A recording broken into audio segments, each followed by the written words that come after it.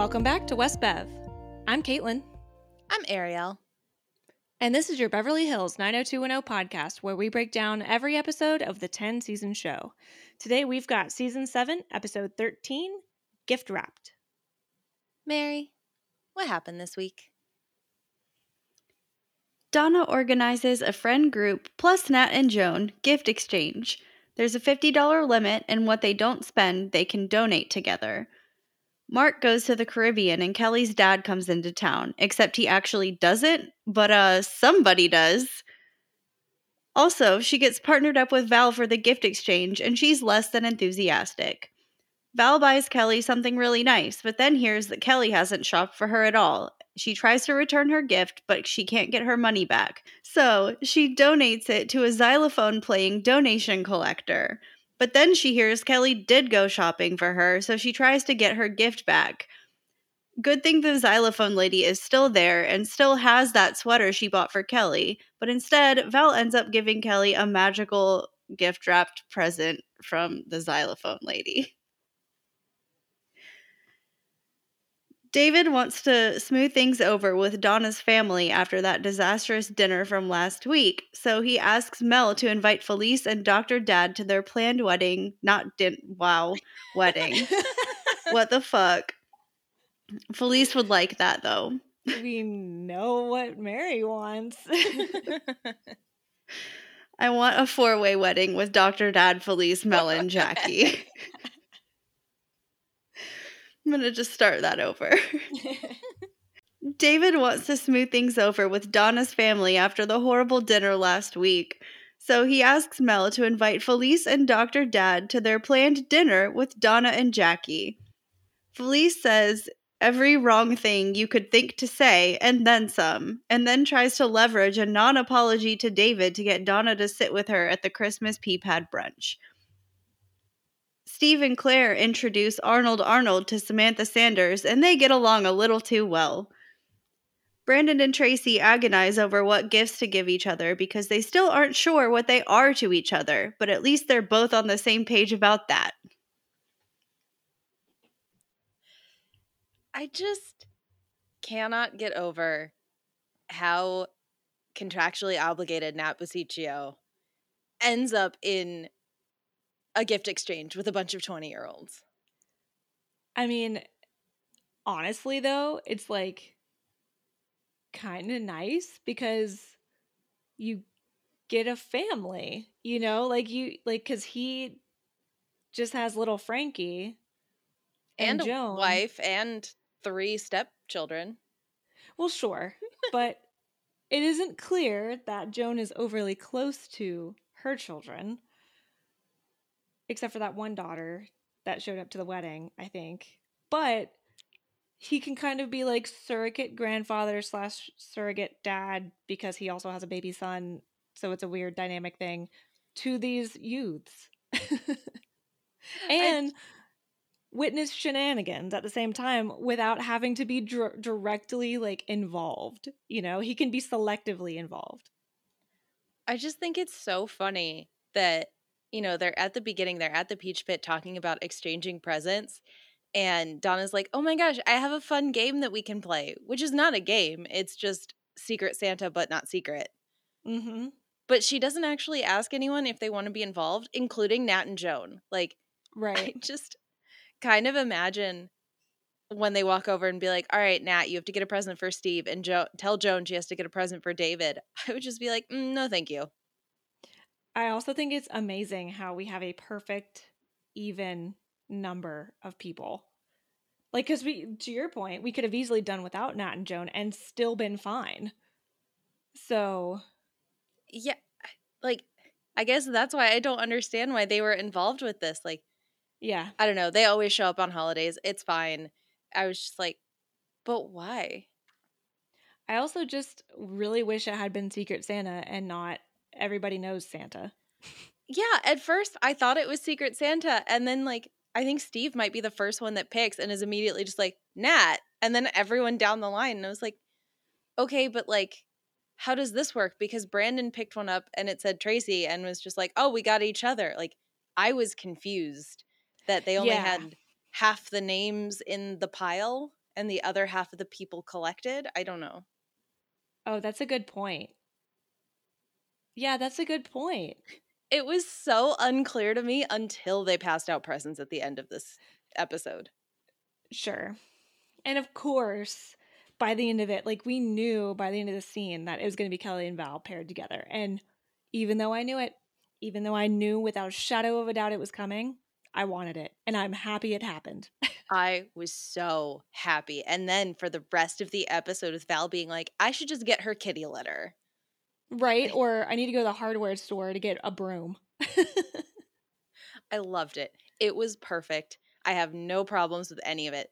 Even when she finally gives up and buys a nice present and then is like, well, I'm going to go return it now. Like, Yeah.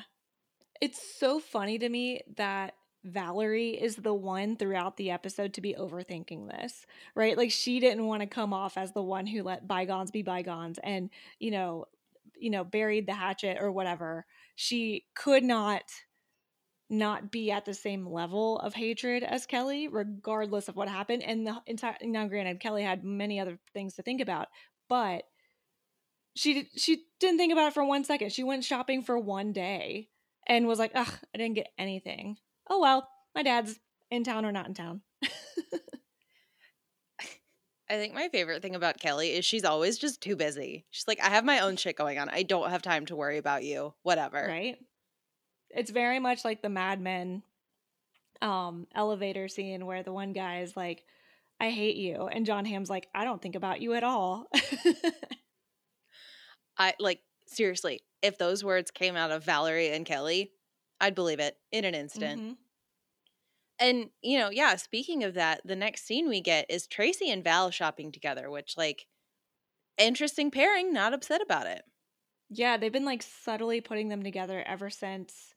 What was the first scene we saw them together? Oh, it was the pregnancy thing where Tracy was like talking to her about the whole, fake pregnancy thing. And ever since then, we've had short little teeny tiny scenes with them together. Yeah, they're shopping together, and Tracy doesn't want to give Brandon the wrong impression. Val clearly doesn't want to give Kelly the wrong impression, but is not saying it in so many words. And then they go past the Salvation Army lady who, like, I saw her on screen and I was like, oh my God, I just saw her. What is she from?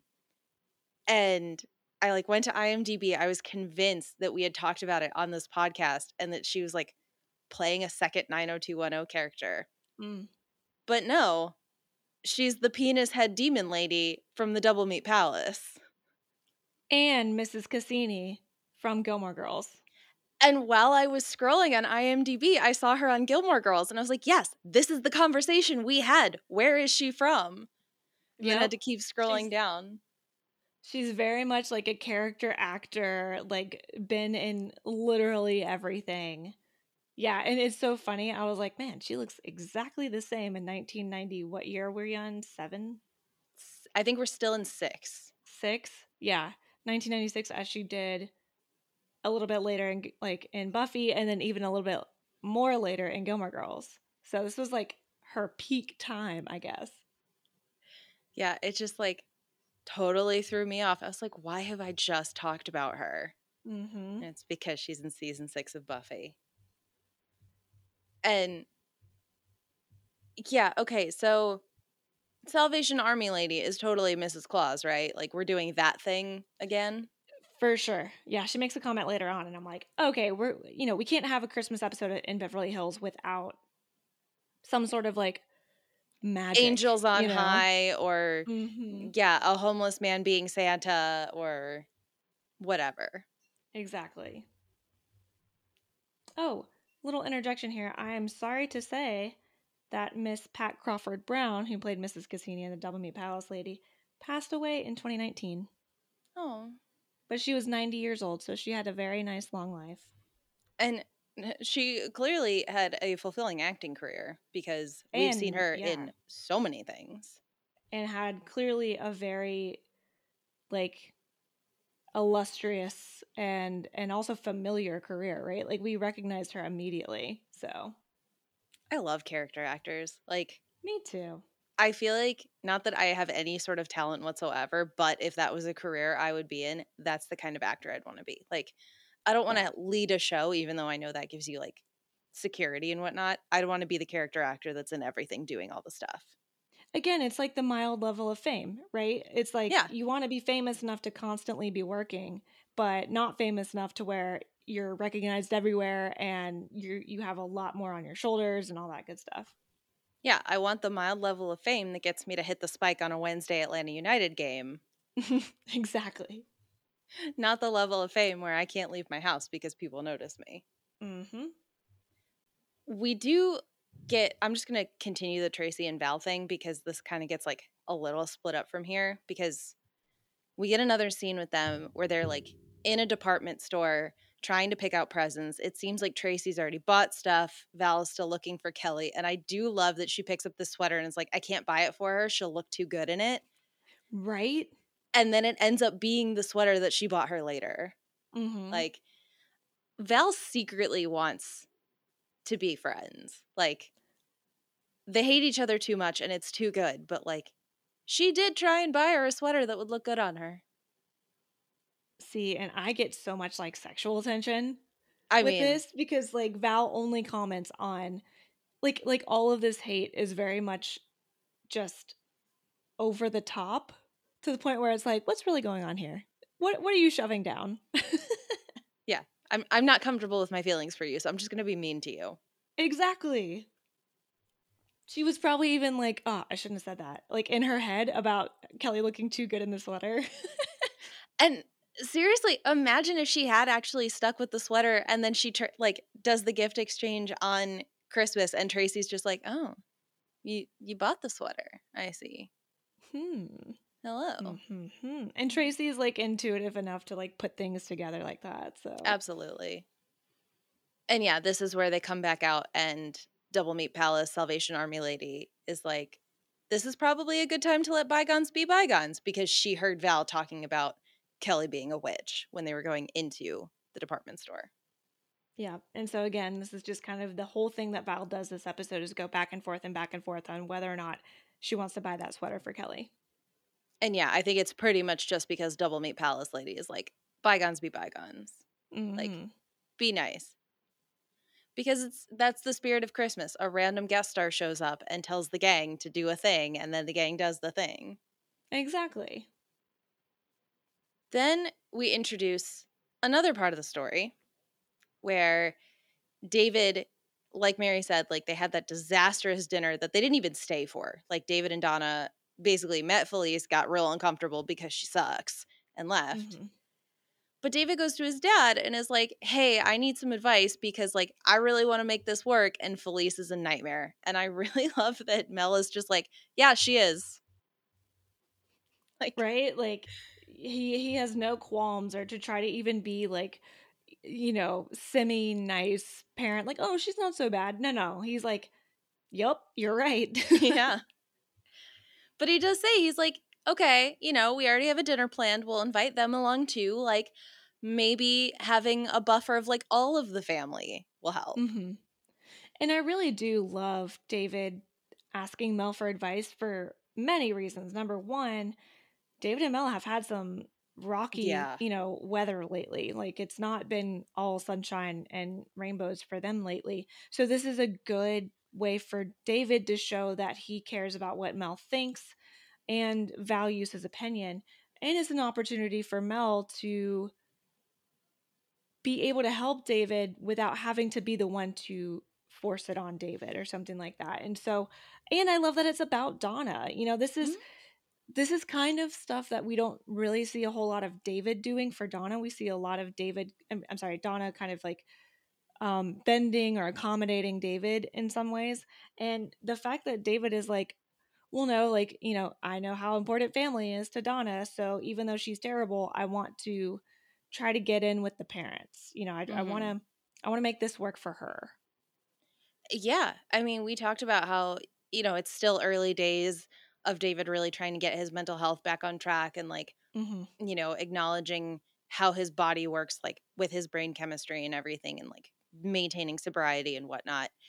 And Mhm. it does show like he and Mel are working to like mend fences without really trying to force it. And he's being really mature about his relationship with Donna. Like, it's a good look for David. And I love it. Yeah. And I really love that Donna's excited about it. Like, that he gets to go to her and be like, hey, I'm doing this for you. And like, Yeah. she gets to No, feel it. 100%. Yeah, I mean, even when they're talking about dinner, David's a little hesitant to bring it up at the beach apartment, but Donna's like, "No, it'll be fine." And David is like, "Okay, but like for real, what's the deal with your mom? Like, what is there something? Because he asks it in a way that's not like, what's up with your mom? It's more like, how can I? Is it me? Like, is Mhm. it something I've done to offend her? Like things like that."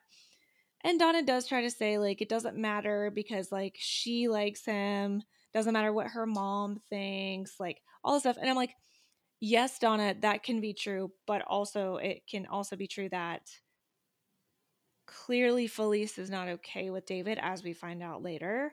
Um, I do think there's a lot of,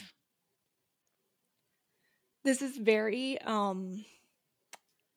typical behavior from a 20-year-old or almost 21-year-old or 22. I I think think she's she turning turns 22. 22 tomorrow or 2 days from Yeah. now, whatever it is. I think so. But I think Yes, it's because very, we saw her being 21. Yes. that's right. That's right. So I think it's extremely like appropriate and typical behavior of a 22-year-old to kind of just not excuse Felice's behavior because that's not what she's doing, but almost be like, that's just how she is. She's just like that. Like, don't take it Mhm. personally and not call Felice out on it, right? Like, I mean, it takes a very long time for a child to be able to call out their parents unless they have built a secure attachment and a positive relationship with their parent throughout their life, right? Like, clearly Felice is not a safe space for Donna, but Donna doesn't, she almost doesn't want to rock the boat. Like, she doesn't want that conflict because she knows it won't end well for her. So why put herself, she can just be like, she's just like that, and then we will just move on with our lives. And I get Mhm. that. Like, that's so relatable. um, but as we see, over the course of this storyline through this episode, like that fully comes to blows later Yeah. on. Yeah, that evolves quickly. Mm-hmm. Like, it literally, I feel like it does start with like, it doesn't matter what my mom thinks, whatever. Like, she pissed me off. We walked away from dinner, but like, we're going to try again. It's totally fine. I have faith in this. Then we just get like quick scene after quick scene after quick scene. We're like really trying to set up how everyone is spending Christmas because Mm-hmm. now Steve and Brandon have to go shopping. And Brandon is like, well, I just don't know what to buy, Tracy, because I don't know what we are.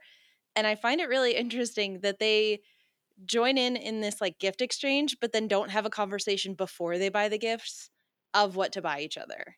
Like, I think the gift exchange actually worked out really well to kind of take the pressure off of them. And it just so happened they got matched up with each other.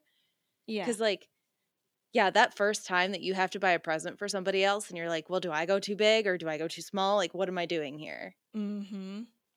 Well, and I do appreciate that's why they set like a spending limit, right? Because Mm-hmm. $50, like, yeah, I guess technically a bigger gift could cost 50 or a smaller gift could cost 50, but like at least there's parameters so that one person isn't buying a damn bird and the other is buying like, I don't know, socks.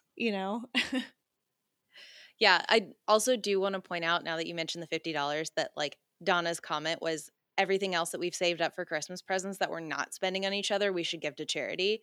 And that's Ugh, very Donna. Love it. what an angel. Also, like, damn, y'all, like, how much money did you have saved for presents? Because I feel like John and I save for the entire year and then have to like set very strict limits for everybody. And we do these like gift exchanges with friends. Yeah, we've been doing less gifts with friends, but it's the family because we have so many family members because all of our families are blended Hmm. that we end up having to spend so much money. Even if we're getting modest gifts, it's like it adds up quickly. And so I'm like, whew, like Yeah. imagine, especially being like Kelly and David, whose like lives are so intertwined at this point that they've got, so many people to get gifts for. It's a lot. Yeah. Yeah, I feel like everyone should get in on this like gift exchange thing. And it's like after Would like love it. 18, we're done. Like only the kids get gifts. Honestly, if I could convince my mom's side of the family to do that, I would absolutely love it. I would love it. That's what like my entire family does on like every side. It's like the kids Oh, get that's gifts so and nice. then like the adults will do like a white elephant or a gift exchange where you get a very specific person and then like stockings. Like Mm-hmm. John's parents can't not get us stockings, but like even then every couple shares a stocking. Yeah, same. Mm-hmm. Yeah. And speaking of parents, then we see Kelly and find out that her dad called and said that he's in town, which literally in my notes I wrote, I'll believe it when I see it. And then he No never shows up. kidding. Right? Like, no Like, kidding. I mean, even Kelly is like, okay, but if he is here, I would like to give him a piece of my mind. yeah, I love that for her too. I just love that she's being realistic about it, right? It's like not what it was last time where she genuinely was excited to see him and all this stuff. It's like she's like, okay, well maybe he's here, but also if he is, here's my chance. Yeah, she's like, I'll show up because like I can't not, but I'm not going into this expecting anything out of it. 100%. Then we have to go to Steve, who has gone over to Arnold's house. And he got Nat a cookbook signed by Wolfgang Puck himself. And I love that everyone is just like, you gotta cook a cookbook? Right? Like, surely he has other interests than running a peach pit. This is why I don't understand why they included Nat and Joan, because they get bullshit gifts. Yeah. Like, Joan literally gets a gift for being a mother. Like, she gets handkerchiefs so that she can get drool off herself. I know. Like, literally, I had that same thought. I was like, this shows you don't really know their personalities, but you know what they do. Mm-hmm. Like you know what they're responsible for, so you're just gonna add to it. When it's like, if Nat really wanted to try out a new Mega Burger recipe, he's not gonna be getting a new Mega Burger recipe from a Wolfgang Puck cookbook. And then Joan, like, you don't think she has a million handkerchiefs or whatever? Come on, man. What are their actual interests? Yeah, that's what bothered. I was like, you got her drool towels. Cool. You got her Kleenexes. I guess she probably needed them because, like, if I know anything about parents, they're always like, you can never have enough of everything. Yeah. Which is literally the true. only thing I know. But, like, that's not for her. Yeah, exactly. Yeah, man, this is something I wish was in greater circulation now, but especially back then. There's this website, and now for the life of me, I can't think of it, but it's kind of like a Secret Santa type of website where you put everybody on the website, do the random draw, and then your little profile, gets your person, but then all of your people can have wish lists. So they can add things that they like to that wish list. You still have a gift limit, like whatever, but then you're like picking stuff that your friend will actually like, and it's still going to be a surprise because you can put as many things as you want on that list, right? So you don't just put one thing on it and be like, oh, I'm so surprised. But like in this scenario, I'm like, yeah, I kind of wish that almost like a Santa's list, like everybody like wrote down 10 things that they would really like to have. So that way, in the case of Nat and Joan, you learn a little bit more of what they like outside of the fact that Nat flips burgers and Joan wipes drool. Like that would just be so helpful. I mean, we do know more than that about Joan. Like, true, she loves lamps. She has her own business. What if he was like, I bought you a nightlight? Here's some bulbs for all those lamps.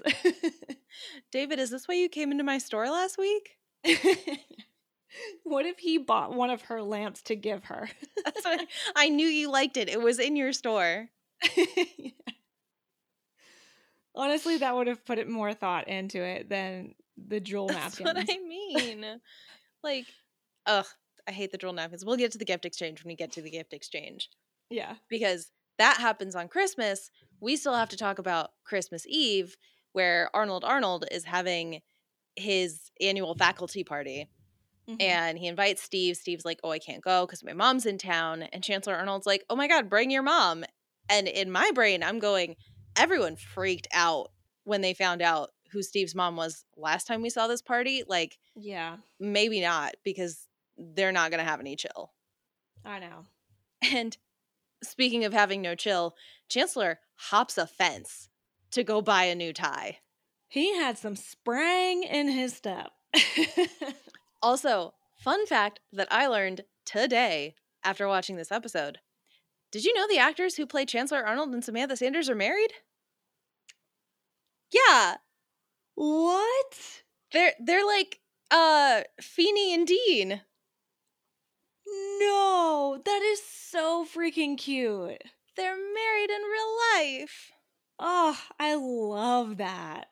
I didn't look up when they got married, so like I could headcanon this to myself of like they met on this I'm doing episode, it. but I'm sure I'm doing like it. I'm they've been looking there right forever. now. God, that is the cutest thing I've ever heard.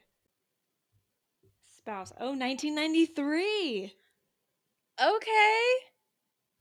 Oh my God. He also played Shannon Doherty's father on Little House on the Prairie in 1974 and also co-starred with her on Beverly Hills 1990.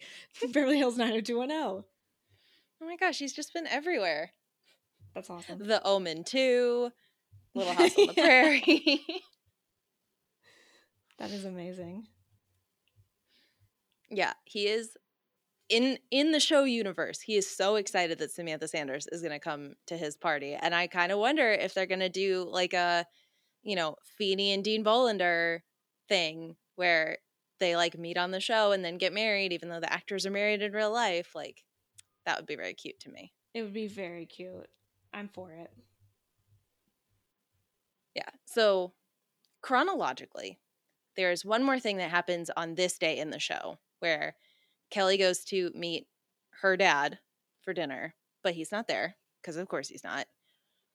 But there is a woman sitting at the table, and Kelly is just like, oh, great. He sent his girlfriend to tell me he's not going to be here. And this woman's like, oh, I'm not his girlfriend. I'm your sister. Which, interesting that they throw this in. I felt like this was such a bold move to Mhm. just like, if you're Joy and you decide to just go to LA the day before Christmas Eve and just be like, hey, I'm your sister. Like, Very bold. I don't think there's a good way to do this, but to just show Right. up out of nowhere, wild. Well, and especially considering she's around Kelly's age, but she makes a comment later in the episode about, well, if I enroll here in the fall, you know, namely CU. So I'm wondering, could she be a freshman? So, you know, is she 18 years old? Or could she be transferring? You know, we don't know. But I'm like, huh. Also bold if she's only 18. Yeah, I was really trying to figure out the like storyline going on here. And every time random family shows up on this show, I am just like, hide your wallets. I'm I sus. swear to God. Yes. But yeah, I was trying to figure out the timeline because I don't know that we know when Kelly's parents divorced. And we know that like her mom's been married a bunch of times and she knew about that because she was living with her mom. But she just had no idea that her dad had like a continued life. I don't know. It's so weird to me that they've made this of like, he had a whole nother family. And it's like, okay, but Mhm. when did y'all get divorced? Like, was he having an affair and like actually having a secret family? Like, That's what I'm I thinking. I need to know more. Yeah, I mean, I'm thinking it's secret family situation because, like, he did travel a lot. He was always gone.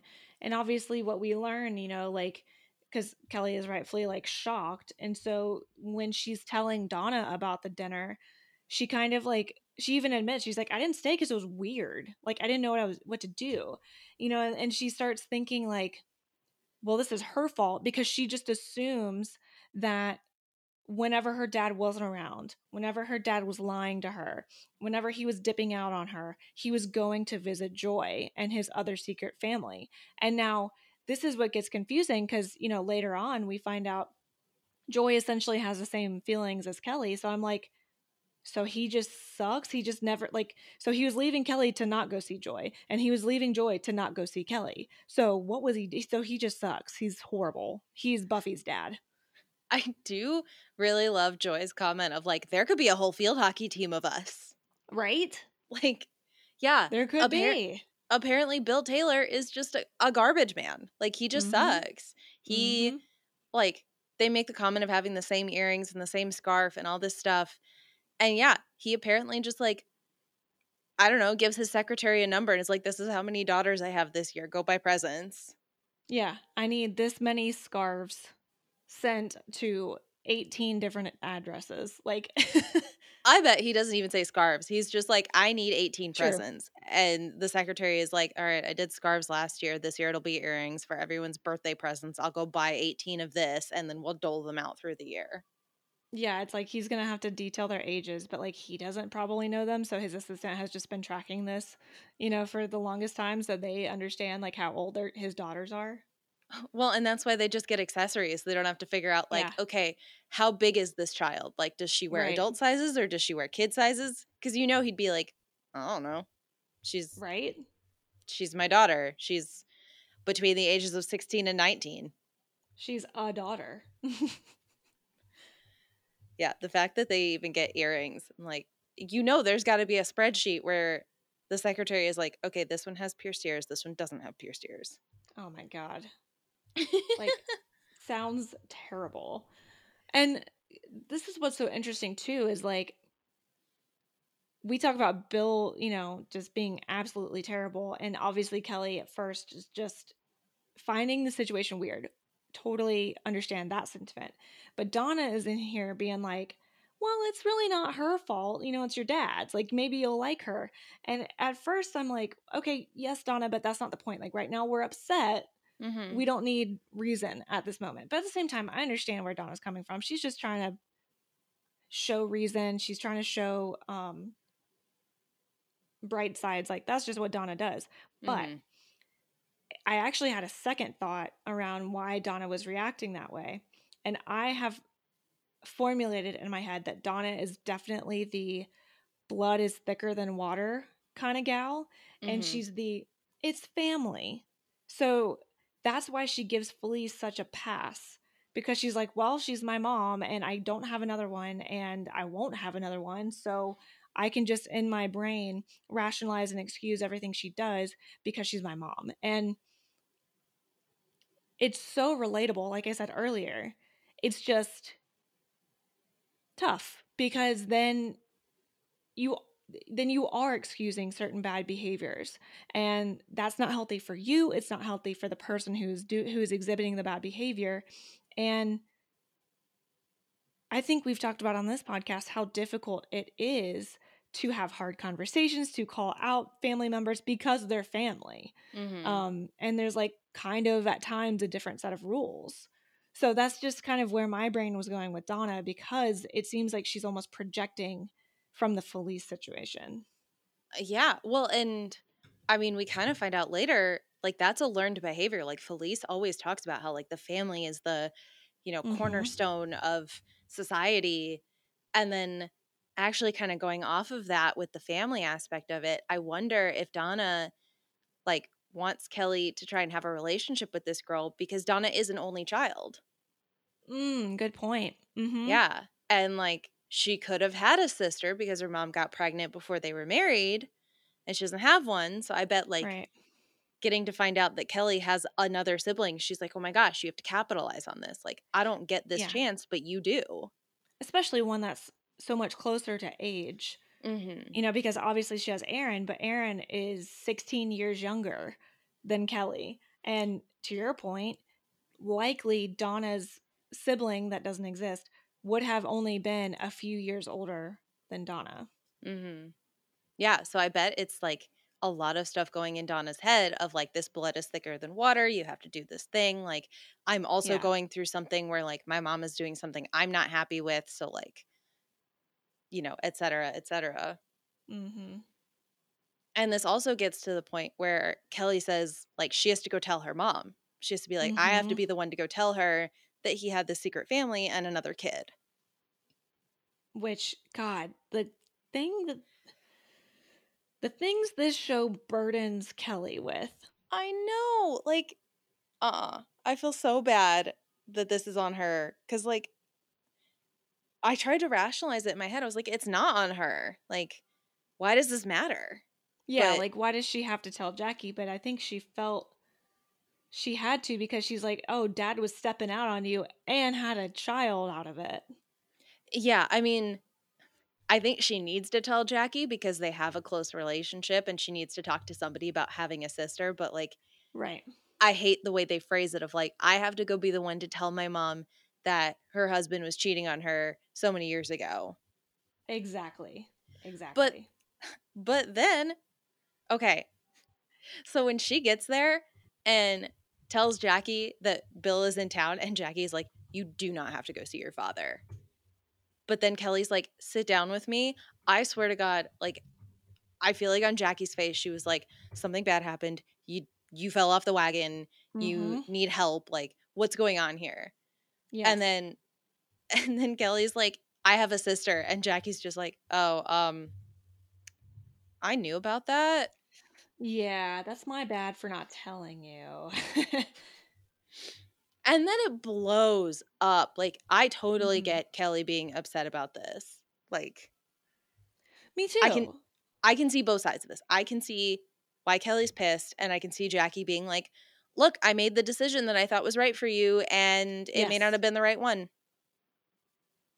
No, yeah, I think two things can be true. I think it's totally fine for Kelly to be pissed, because like in her mind, she's like when she says you wanted me to hate him as much as you hate him, totally get that perspective. I mean, for as shitty as Bill Taylor has been for the last at minimum 21, 22 years, I understand that Jackie probably holds a lot of resentment. But you can also tell like Jackie has grown so much over the Mm-hmm. last 6 years, and so I definitely believe that, of course, when she was influenced by alcohol and drugs, she was saying things to Kelly that no parent should ever say to their child about another parent. So Kelly, of course, held on to that for Mm-hmm. sure. And obviously, Jackie has been the one to kind of pick up Kelly when Bill has done things wrong to Kelly. So totally get that perspective. But then, of course, yeah, Jackie's like, look, I'm a human being. I don't always make the right call, but I stand by the call that I made at the time. She can fully be like, I'm sorry I didn't tell you sooner, but I still stand by what I did at the time. I think that's totally fair. Mm-hmm. Yeah, I mean, this episode seems to like have a little bit of a mother theme happening in these moments. Like, there's a lot of Mm-hmm. older women doing things on Yeah. this episode. I feel like Jackie's the one that's like doing the best. Oh, right. I love Jackie. I also have to comment on Jackie just, and I think it's a pure coincidence, but Jackie just loves to follow whatever hair trend Kelly's doing. I know. And actually this look works for Jackie. I think it looks great on her. And like the light lip, like I don't know. She looks great. She looks healthy. She looks awesome. I also really love that Kelly walks in and is like, oh, you're really like busy with this dinner. And Jackie's like, yeah, I am. Do you want to eat? Yeah. Like, Jackie is in like healthy mom mode and I'm loving it. Love it. So okay, we've got the Kelly story set up. We've got the David and Donna and family set up. Now we kind of follow Claire for a little while Mm-hmm. because Claire goes over to Casa Walsh and she has this scene where like she's with Brandon and Val or no, Peach Pit. Peach Pit. So yeah, we have the scene where Claire goes to the Peach Pit and she's picking up pies for the party tonight. She runs into Brandon and Val and is like, "Oh, how's present shopping going? Like, let's have a conversation while I'm picking up these pies." And I love the way this plays out. Or Val is like, "Oh, I actually like got Kelly something really nice." And Claire is just like, "Oh, cool. Great." Like literally biting her tongue here, but And can't change her face. yeah, she like this is why you go camera off in meetings cuz you Yes. can't change your face. Fix your face, Claire. Fix your face. And she does admit, she's like, I don't think Kelly's really gotten into the spirit of Christmas, so I don't think there's any presents right now. And she's like, well, fine. I love that Val is like, fine, she didn't give me a present.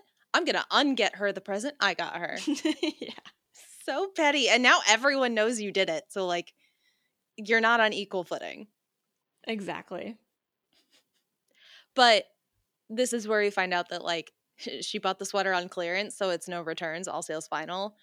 And still, despite the fact that she is stuck with this sweater that is not going to fit her, she goes out to the woman from the Salvation Army and is just like, you guys take donations of all kinds, right? Mm-hmm.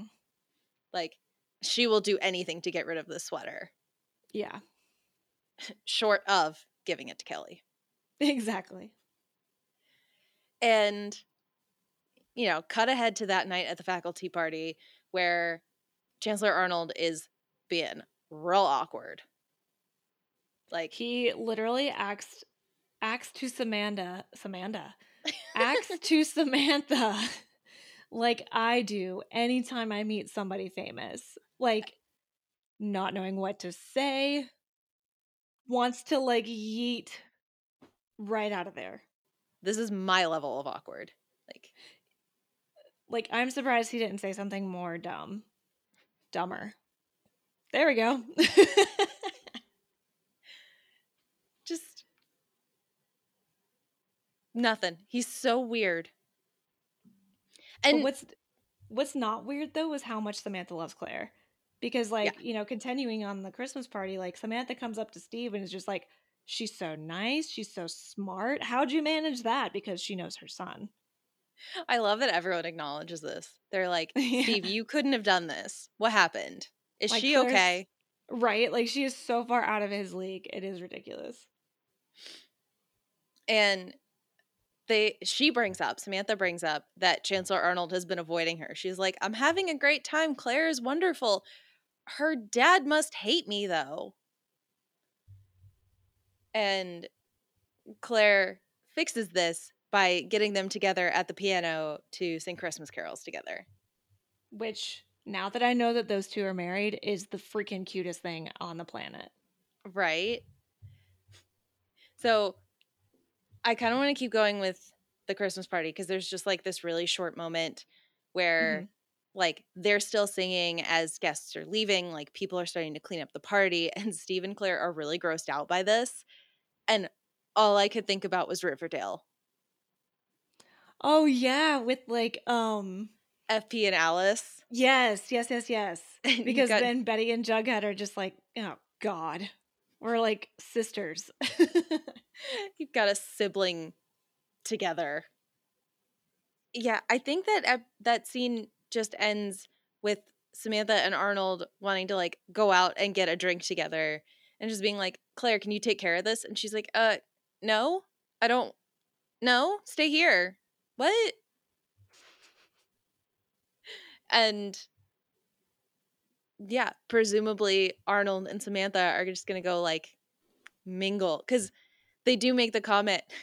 I don't remember how it started, but Steve is just like, your dad keeps staring at my mom. And Claire is just like, well, your mom's boobs are just out there for my dad to look at.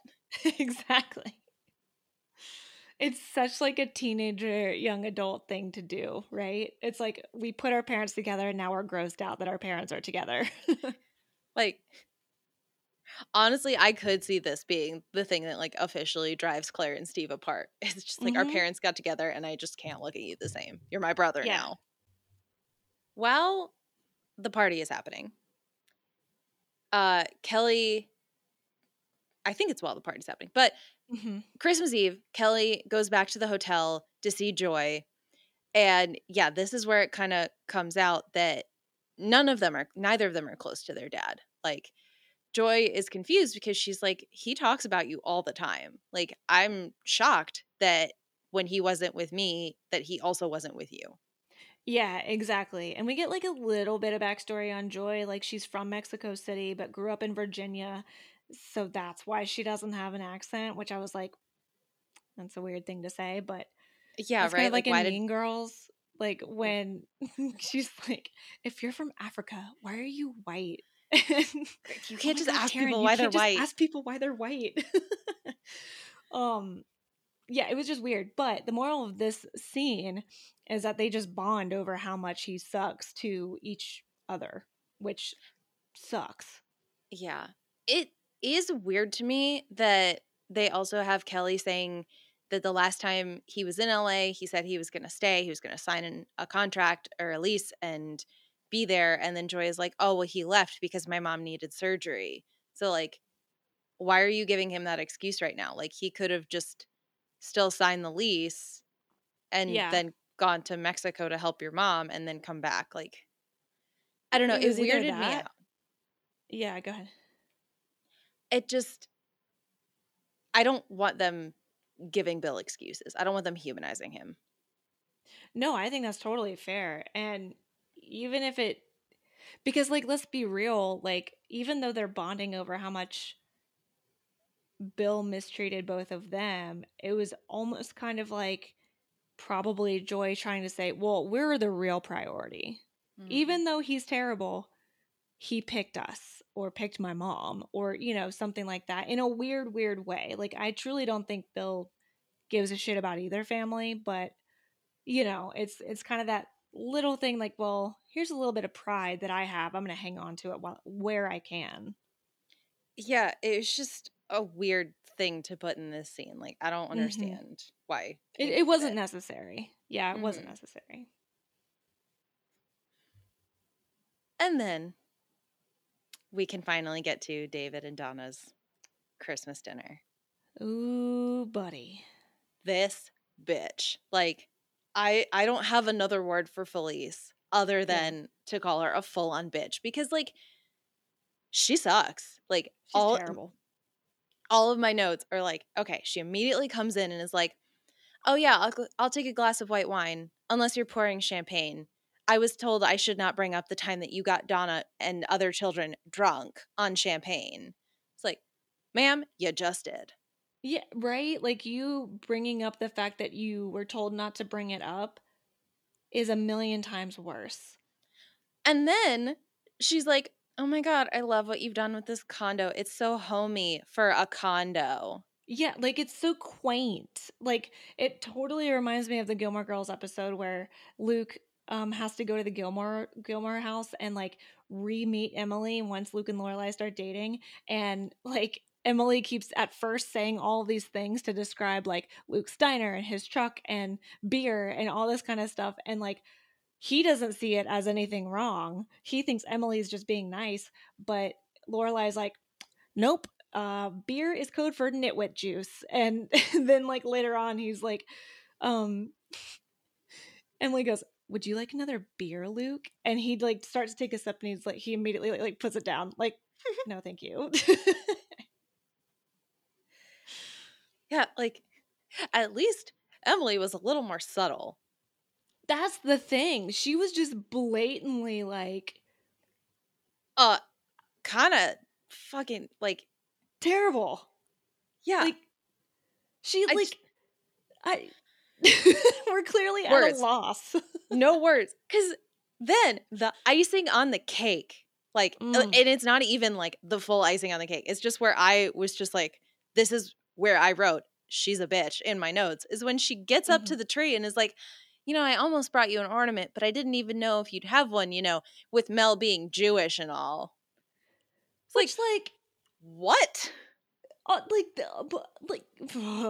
Like there's so many things to unpack there, because not like, first of all, acting as though Christianity is some sort of superior religion is bold, but then secondly, making assumptions based on one's religion is terrible, and number three, forgetting that, oh no, this is a two-parent household, maybe Mel can be Jewish, and also Jackie could be non-religious at all and want a tree. Like, also, I know plenty, not that this matters at all, but there are plenty of like Jewish families out there. And I'm not going to speak for all Jewish families because obviously I'm not Jewish, so I don't know. But like when you have young children, there are certain aspects of the holidays that you want to have for your children so that they're like not having to tell their friends and be the quote unquote weird one or whatever. And it's like also, when did a Christmas tree become strictly like like for Christianity alone? It's a tree in a house, okay? Well, and like the Christians stole it from the pagans. Like, right. Like, but it's just like you could have just asked Donna, do they have a tree? Should I bring an ornament? What about a bottle of wine? What should I bring? see, Is and that's this the okay? thing. Yeah, that's the thing. Felice never tries to accommodate anybody. She must always be the one to be accommodated. Like, Mhm. she does not, like, if you are not conforming to whatever she wants, she is going to call it out and act like it's the most offensive thing to her. When in reality, she is offending every single person in this room. She's like, I don't know how John stays with her. And I just Yeah. remembered that his name is John. I can't believe that came out of my mouth since we call him Dr. Dad. Yeah, I can only call him Dr. Dad because I can't remember his name because he's Dr. Dad. And yeah, like the fact that he doesn't blow up at her, he has such decorum. He is trying so hard because, Mm-hmm. like, I don't know when it is, but Donna and David get up to like go get the hors d'oeuvres and they're like, it's going to be okay. It's going to be fine. Just breathe. They'll figure it out. And while they're gone, all of this happens. And then Felice, like, this is the tip of the scene. Like, it has just been building and building and building. Felice looks at Jackie and Mel and is like, oh my gosh, I'm so glad that y'all figured your stuff out and you're together again. And they're like, just to clarify, we are still divorced. Like, Yeah, like, we're not married. and And she's like, but you have a child. Felice cannot understand. And Mel is like, it ain't broke. Why would we try to fix it? Like, I loved that comment. I loved it. It broke her brain. Felice does not get it. She's like, I mean, it's confusing. Two religions, married, not married. No wonder David's a little mixed up. It's like, excuse me, ma'am. Mrs. I'm the wife of a doctor. I understand things. Like, if it must be that Jackie is just so zen all the time now, because season 1, perfect mom Jackie would have bitch slapped her. Like, straight up just been like, you get out my house, but not before I kick you in the ass. Like, and Felice would have deserved every second of it. 100%. Oh my God, right? Seriously, multiple people like this woman enough to have relationships with her. So, just for context, listeners, Mary threw in our chat, how did this woman find someone to cheat on her husband with? We have forgotten Felice is an adulterer. And she's like, oh, but you have a child? Like, ma'am, go read your Bible again and tell me what commandment I think number 7 is. No adultery. Oh my God, I hope you really got the number of the commandment correct. I'm checking it right now. I think that was you shall not kill, but, you know, same thing. Kill a marriage. I was going to say, a murder has been committed in this house with her. Oh my God, it is 7. My mother would be so proud. Right? I feel like we should like call someone right now and be like, hey, you know, all those years of Catholic school, guess what? Right? Like, I legitimately want to be like, hey, mom, go listen to episode 972 of our podcast. Oh, man. Oh my God. And that's it. That's like the end of that scene. Donna and David come back in and are like, oh no, it got worse. Which, understatement. Like, it got like DEFCON 1. Yeah. That was bad. And like, I do wish we had stayed on that scene because, yeah, I could see Jackie and Mel being like, you need to leave. And like, so, okay. I have to ask your opinions on this because, so, okay. I am a lover, but also a fighter. So there's a little bit of like sauce and spice in me that I can't shake. As we know, my husband is a strongly worded email kind of guy or a no confrontation kind of guy. And so a lot of times when people say offensive things, I want to fight. Like, especially if it's like people that I know very well, like, I just want to be like, you're so wrong for so many levels. Here's why. And like, get into it. My husband would be like, all they want is to get a rise out of you. All they want is a reaction. That's what they want. So, my question to you guys is, if somebody were to combat Felice here, if somebody were to say, like at this dinner, say Jackie or say Mel or David or Donna, literally Dr. Dad, anyone in the scene, if they would have called her out or if they would have said anything like contradictory to what she was saying, do you think that ultimately feeds into what Felice wants, or would it be productive? I think if Jackie or Mel had called her out, then I think Dr. Dad would have tried to like smooth it out, keep the peace. And I do think Felice would have been like, see, this is the behavior that goes on in your house. Okay, yeah. Because that is the double-edged sword sometimes, right? Is that if you act, and it's not irrationally because it's a much called for reaction if Mel or Jackie were to have one of them, but Felice is a master manipulator. She's a narcissist who would very much then scoop to, well, now we know where David gets his temper, like stuff like that. Oh, yeah. We will get to more Felice manipulation in a little bit because, ma'am. But it's like, what do you do? Because you I don't like think you can do anything. yeah, because like it's like if you don't say anything, then that almost tells her her behavior is tolerated, even if it's not really, but it's like allowed to happen without fight. But like we just said, if you do fight, you're then knocked back. I don't know, like what do you do? Yeah, like there's no winning in any situation with her because if you do retaliate in any way, she's going to twist it so that she's the victim in the situation. Exactly, Which like classic narcissist behavior. and I bet that's part of why they cut that scene at that point to be Yeah. like, we can't get out of this without escalating it further. So, like, the viewers are just going to have to understand that it got real bad and the night ended. Somewhere or another, the night ended. Yeah. And it's fair because, like, yeah, it's a narcissist. You can't reason with her. There is no way out of this scene in an easy, fast way. Mm-hmm. Not that would make Felice redeemable. Not that I think she is. I think she is a trash can. I cannot stand when she shows up. I agree. And I don't think okay. I don't want to say that she is completely irredeemable. However, the amount of work it would take for her to do is it feels insurmountable. So, it's like I don't want to be the kind of person that's like, nope, that person will never ever be redeemed, because I would love to believe that she could, but I know without a shadow of a doubt that the just the amount of work that she would have to do both in therapy, the amount of amends she would need to make, the trust she would have to then rebuild with every single person in her life to show that new Felice is not only better Felice, but like is consistent and is real and is not just a one-off to like then appease that person and get them back into her life.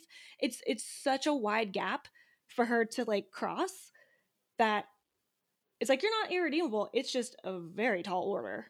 Mm-hmm. Yeah, that's fair. I don't want to say she's irredeemable, but like, you have a good point. Like, and Yeah.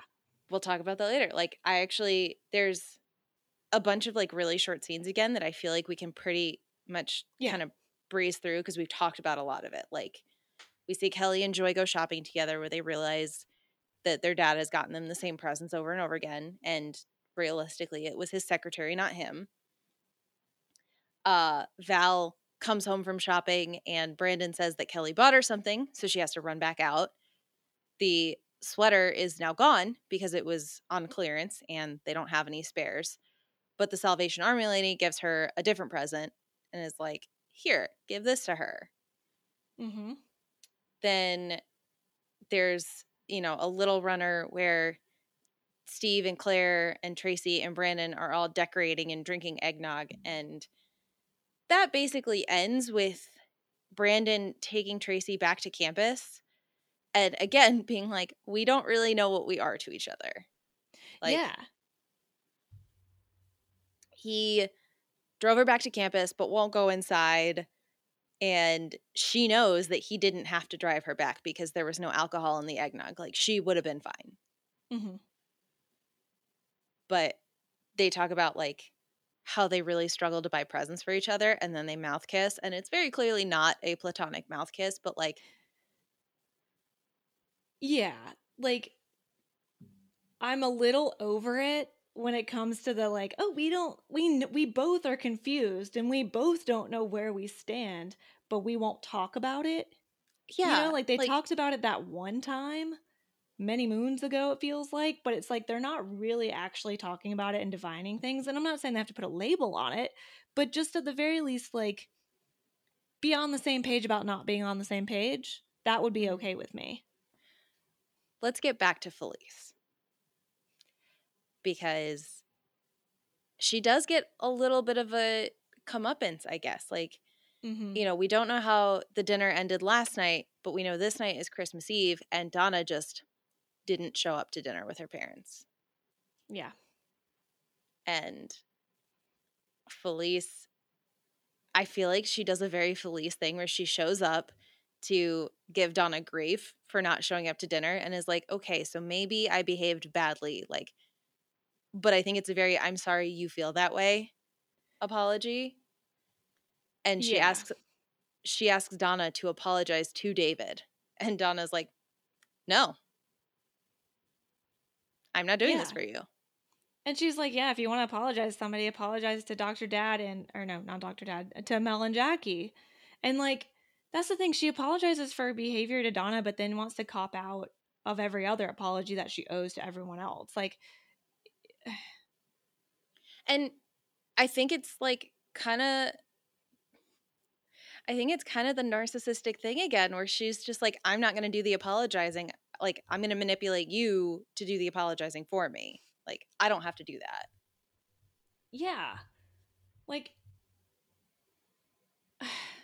it just, again, it's like somebody who's never really felt like they've ever needed to apologize for anything only wants to apologize because she thinks she's going to like lose her daughter, but even still can't figure out how to properly apologize Yeah. because they still don't really think they actually did anything wrong.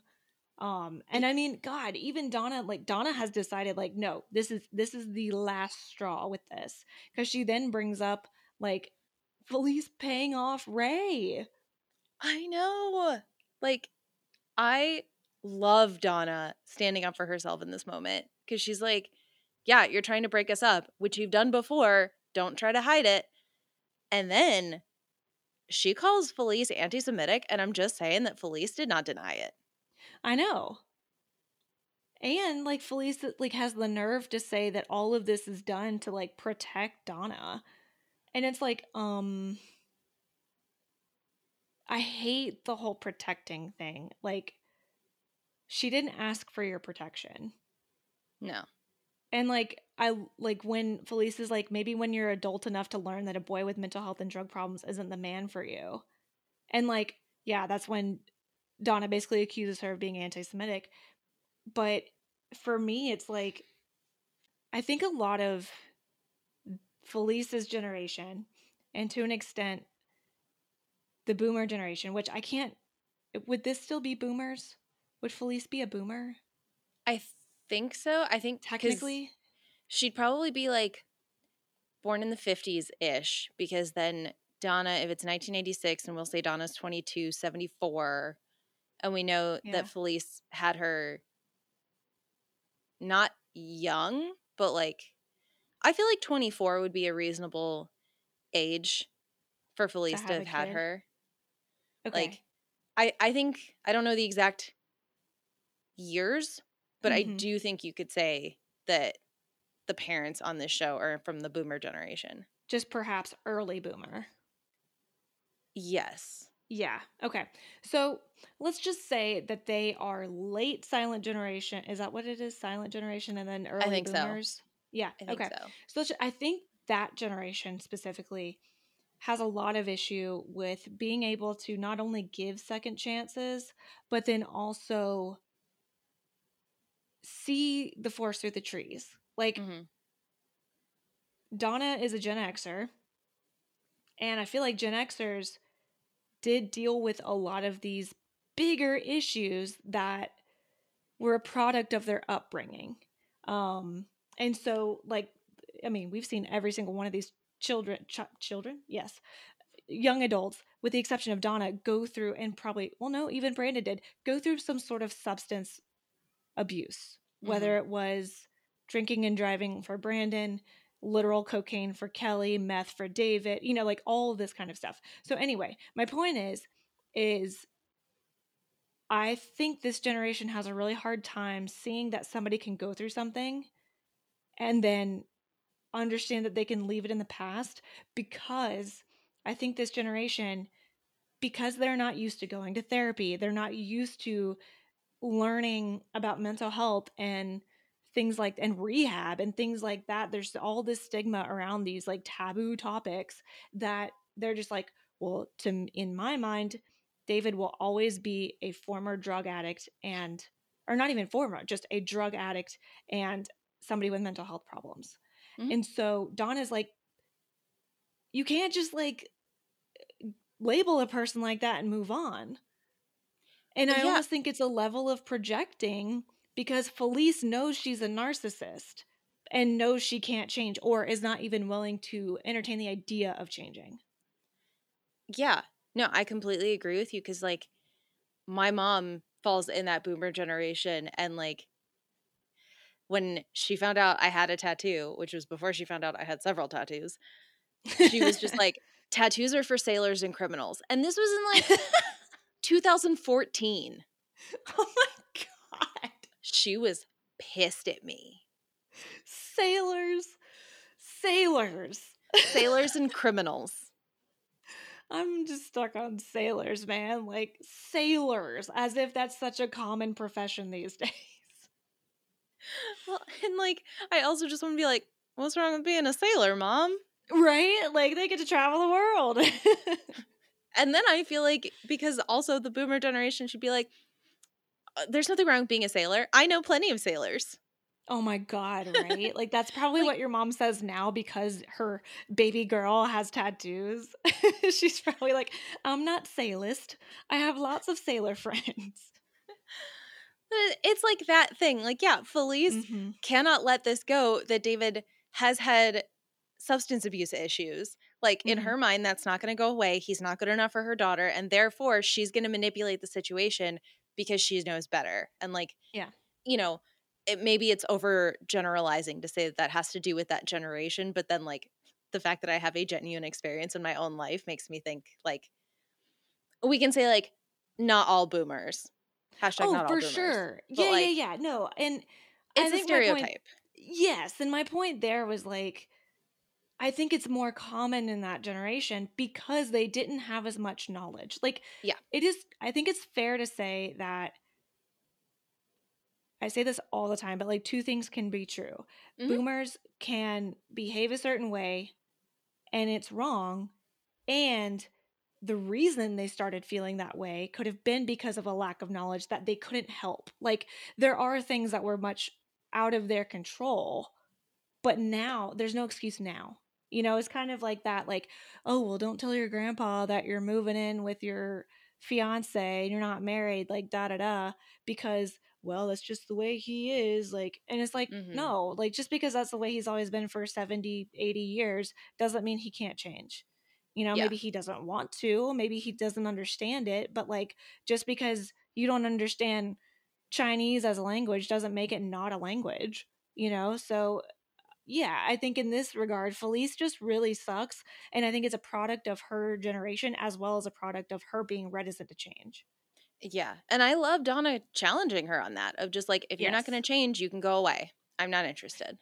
And I think this is like, to put a finer point on my point earlier, was that with somebody like Felice, I think this is the sort of thing that would make a difference, is Mm-hmm. Donna being like, I'm distancing myself, right? Like, it's not retaliation and it's not ignoring it. It's an actual action that causes that other person to lose. And I don't mean lose in a competition way. I mean lose as in like lose something valuable to them. Mm-hmm. Because also, like, we know Felice loves Donna. It's a twisted way, but she does love Donna. She's her only child. But also, she values Donna because she knows she can manipulate Donna. So that is Mm-hmm. something that Felice, like, if she's losing her only daughter who she loves, she's also losing a chess piece. Mm-hmm. Yeah. And like to kind of wrap up this scene, like speaking of Felice being manipulative, she does go to leave and is just like, oh, but if you don't show up to Christmas tomorrow, you're going to kill your father. Right? Like, what kind of parent says that to their child? Well, and I think it's because Felice understands like she's probably gone a step too far and is losing her. So she needs to do that thing to bring her back. Cause like, yeah, like you said, like this is kind of the thing that's going to make Donna stop. Like, she brings up Felice trying to break up her and Ray, but that was just money. That wasn't like being anti Semitic and like showing up to Ray's house and like talking shit to his mother. Like, Yeah. I feel like that was like, that was a horrible thing to do, but like we have gone to the point of like offensive. Yes, exactly. And like double down after double down. Yeah. And we actually do see the next day, it's Christmas, it's Donna's birthday. She's with her friends. She's not with her family. Mm-hmm. Well, she's with her found family, friend family. Framley. I do love that the first thing we see is her trying to open her birthday present. She's like, oh my God, guys, you didn't have to do this for me. She's like Taylor Swift before Taylor Swift was born. Or I guess she has been born at this point. But like, you know what I mean? Like, she's very much like, oh, I am so shocked. Oh my God, I won another Grammy. And I love, she's like, it's my birthday. I can be humble. Open the present. Mm-hmm. Love it. And I actually really love that they got her a charm bracelet. And I was dying to know what charm each of them got her. Yeah.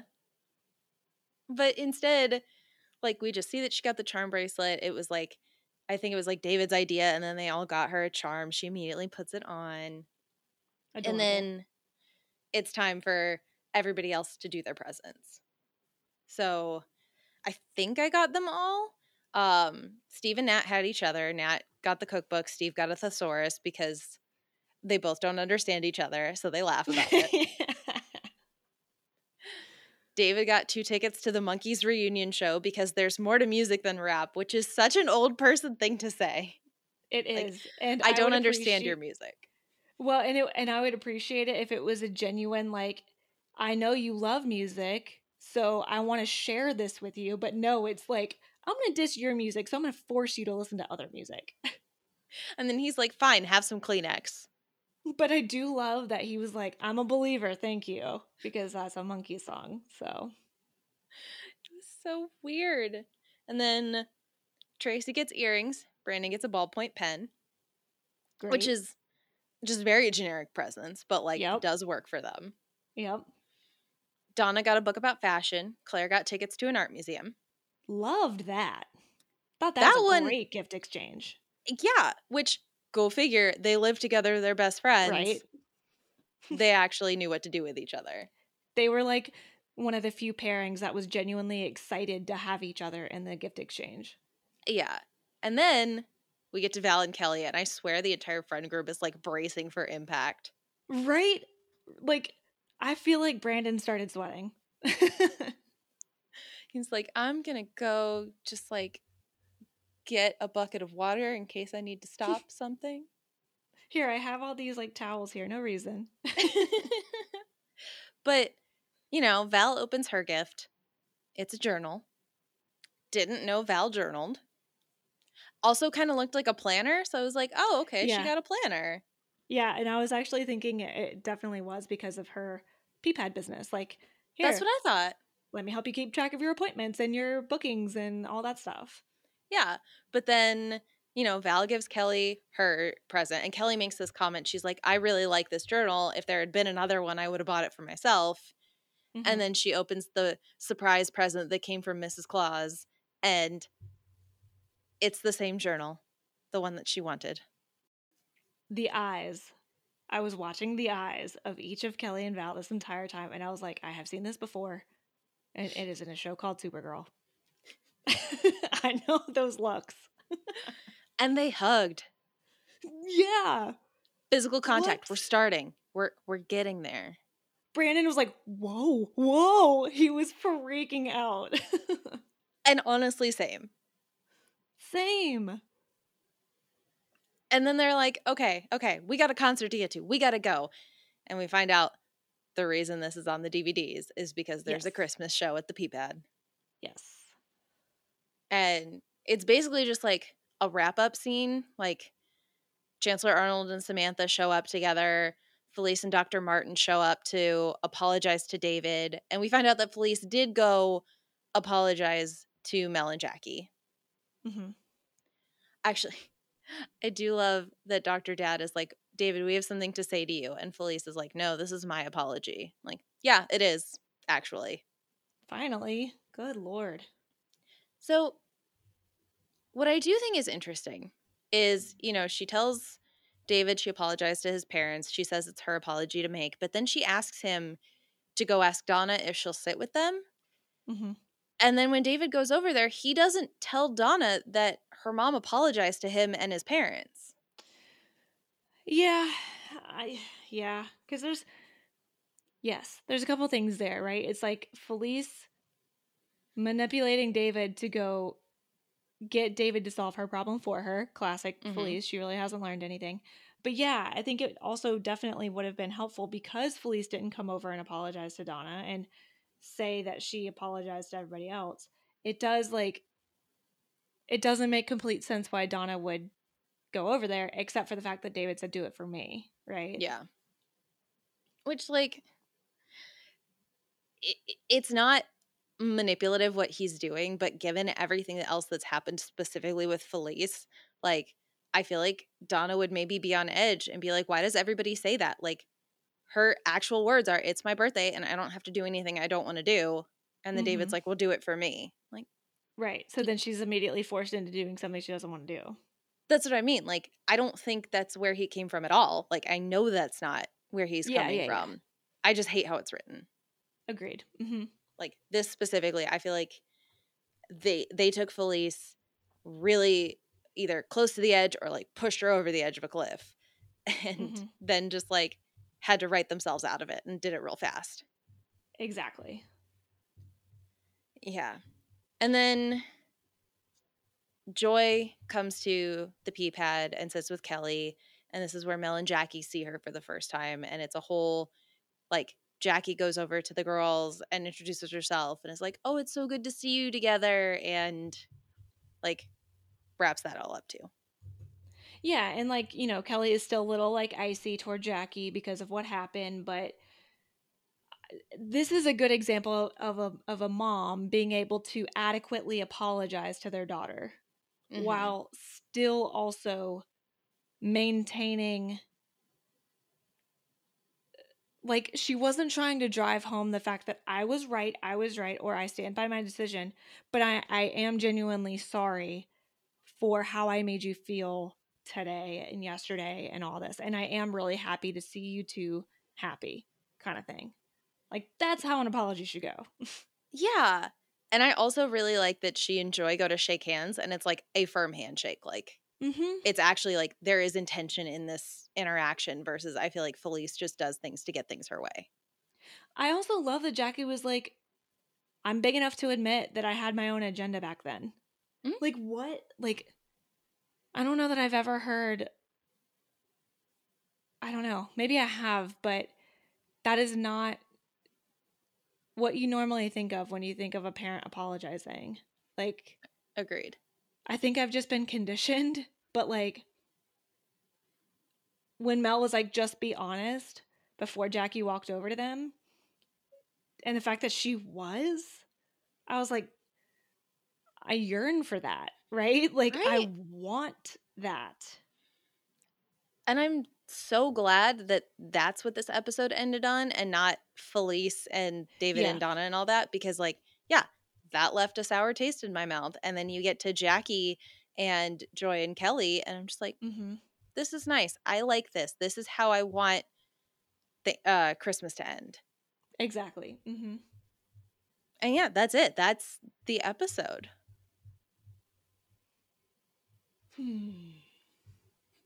Another Christmas in Beverly Hills has come and gone. I think the only thing that would have been more like on brand for this episode would have been if the Mrs. Claus Salvation Army lady showed up at the pee pad. Oh my God, agreed. And like had a twinkle in her eye or like winked at Val or something like that. Or like, yeah, she makes the comment how her husband works on Christmas Eve. It's his busiest night. And then she shows up and he's very clearly like got a white beard and a belly. Exactly. So obvious. I wonder if they were like, we just can't do that anymore. Like, we just can't. The internet's out there now. We know what people think about Christmas episodes. Mm-hmm. But okay. Do you have a quote of the week? I think I do. Yeah. Let me find it. Oh, I also realized in my notes, I actually wrote Oh. down that Mark was very specifically called like not in this episode. Everybody else is in this episode, but Mark's already left for vacation. Yes. I was like, Okay. they're already writing him out. I have a quote of the week, and I will admit it is not like there's a specific reason why I liked it, and it actually has nothing to do with the episode. So Okay. it probably doesn't help you at all, but just know No. that this is kind of like an off the wall one for me. Okay. Well, then I don't feel confident in anything I have written down. So That's okay. Just tell me your favorite quotes. All right. So I've got when Mel first goes to meet David at the pee pad and he goes, I could use some advice. And Mel just goes, floss regularly in his Mel way. Right? Because he's a dentist. And then when David goes to tell Donna about inviting her parents to dinner, and she goes, I'm kissing you and you're thinking about my mother. Classic.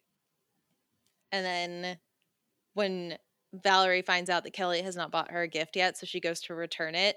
And Brandon says, this is Valerie and Kelly we're talking about. It's not as simple as the Middle East. Mm-hmm. And that's all I got. I wrote down a Nat quote from like the first scene in this episode. When he's talking to Steve and he says, the only time you open your mouth is to change feet. Oh my God. I forgot about that one. I thought that was so funny. One. That's a good one. And yeah, I think that's the only thing I actually quoted. It's fair. That's fair. Because mine is none of those, which is not a surprise because like I said, it was off the wall. But okay. It was when Kelly and Joy were shopping together and they were like bonding over presents and stuff, like the ones that Bill got them. And they talked about the scarf. And Joy was like, ugh, mine was orange, which is so not my color. And Kelly says, first of all, orange is nobody's color. And I liked it for two different reasons. One, because the Tennessee-Alabama game was yesterday. And even though Tennessee won, it just reminded me of how much I hate that stupid orange. Like to quote Leanne Tui from The Blind Side, like, I will not wear that color orange. It is a gaudy color and I will not wear it, or something like that. Like something she says.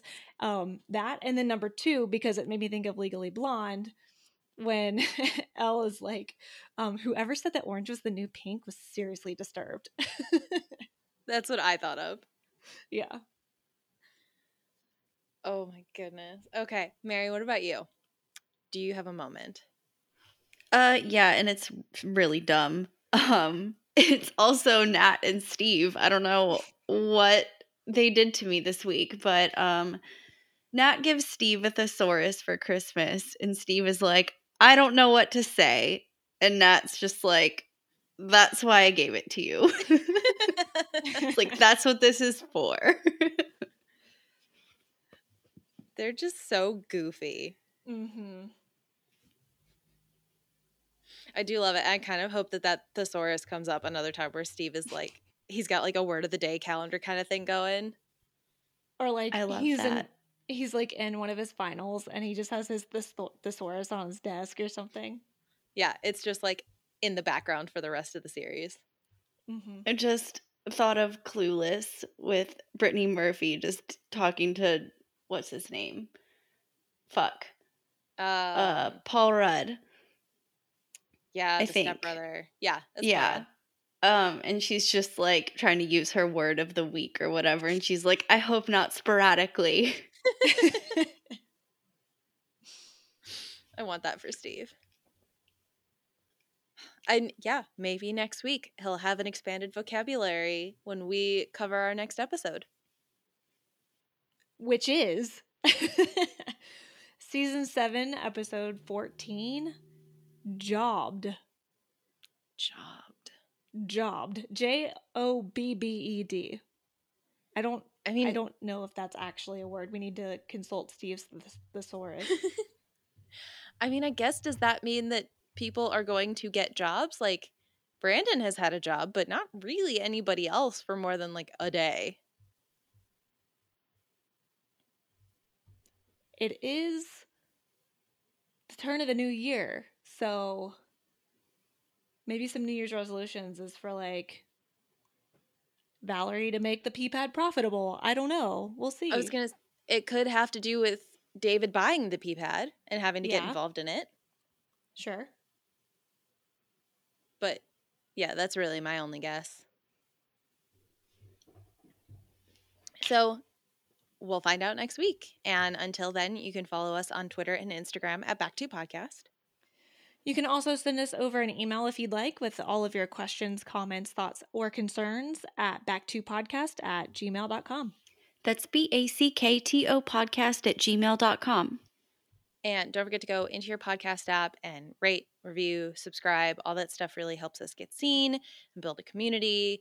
And then we can give you all a better product. And if you leave us a review in Apple Podcasts, we'll give you a shout out on the show because we really appreciate you. So until next week, from all of us at Back2Podcast, I have to go buy the same pair of earrings for my entire field hockey team. I have to go buy a sweater, return a sweater, donate a sweater, and try to get it back all in one day. I gotta go make sure my parent doesn't fall in love with my significant other's parent. Bye! Bye! See ya.